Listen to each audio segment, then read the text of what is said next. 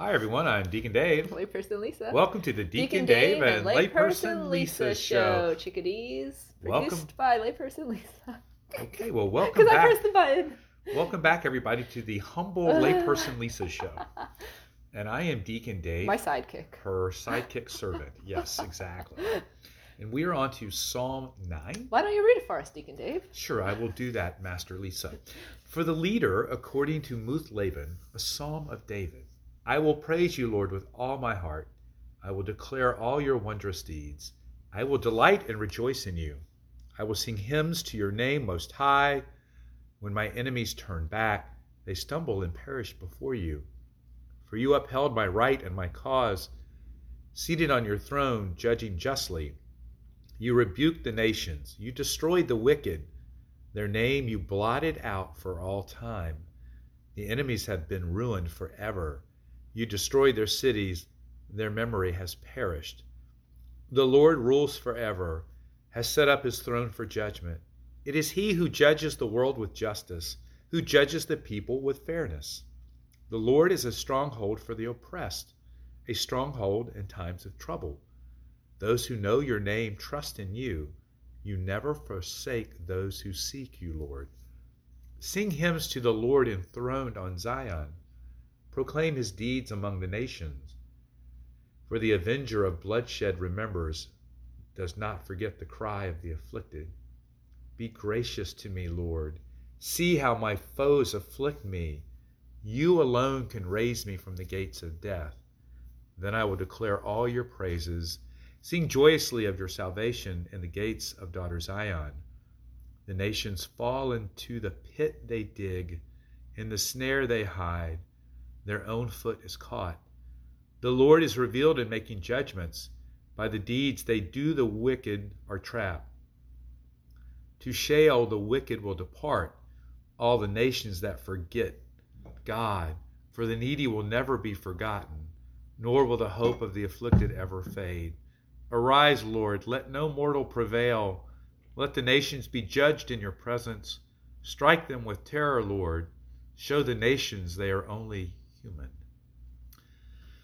Lisa, thoughts on that? So on I think it was just the last episode, we were talking about like how wounds can be our stronghold. And then this psalm talks about how the Lord is our stronghold. So when we concentrate on that rather than our wounds, then we can grow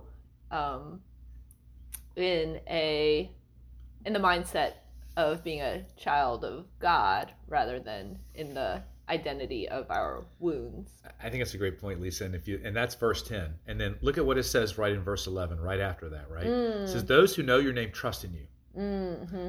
So I think a lot of times we don't necessarily trust. Right. Right. And that's why we try to do things ourselves. Right. Because we don't trust that God will. And so I was talking to somebody, and she was talking about how she just prayed for like this little thing, and God provided. And it's so funny because not funny, but I was praying for something, like it's so silly, like somebody to take care of my lawn, like when it didn't work out when I was trying to get a company. So I was just like, oh God, you got to help me with this, because and then the next day my neighbor texted me the name of a teenager who does lawn. So it's like so amazing. Like God doesn't, like sometimes I think we are resistant to ask for like little tiny things. Sure. And but yeah, we should go to God with everything. Trust him with everything. I think it's a good point. There's nothing too small. Right. That God doesn't want to be a part of our lives. Right. He wants our whole selves. Right, because I can see how that can okay, well, he doesn't want to do this little thing, and then, well, it's not this little thing, and then next thing you know is we're not asking him for something, we're asking for his intercession in something big. Mm-hmm. And it's just kind of this cumulative effect of. And that helps us grow in faith and grow in trust. Right. Yeah. In every little aspect of our life. Yes. So I like this line here, verse 6. You rebuke the nations, you destroyed the wicked, their name you have blotted out for all time. So when I was reading that, mm-hmm. I was thinking the battle is already won, right? The gates of hell aren't going to prevail, right? Yeah. And so Jesus has taken care of the effect of evil. He has blotted it out for all of us. But we have to choose him, right? We have to say yes to him in how we live out our lives. if we want to be a part of that, right? And to recognize that he can blot out the evil in our lives now, because on the cross he did all of that. Right. But we need to participate and unite ourselves in that. Right. What other thoughts do you have on this very lengthy psalm, Lisa? Let's see. That was all that struck out to me about the strongholds. And here we hear the word Sheol again, Lisa. Yes. To Sheol the wicked will depart. Now leaving from gate 3, headed to Sheol. We don't want to go to that gate. Nope. And we don't want to hear that call. Right. And I like this verse 19. It says, "For the needy will never be forgotten, nor will the hope of the afflicted ever fade." It's very reminiscent, right, of our call to serve the needy, right? The works of mercy. We're called to do the works of mercy. Exactly, both corporal and spiritual, right? Yeah. Because it's so easy for us to get how important it is to do those works of mercy. So I was, and this wasn't from a book, but this was like a online forum about like spiritual warfare. But somebody had asked a question about like, oh, how can I get into like healing and deliverance ministry? Right. And the guy who runs the site, he said, oh, well, prayer.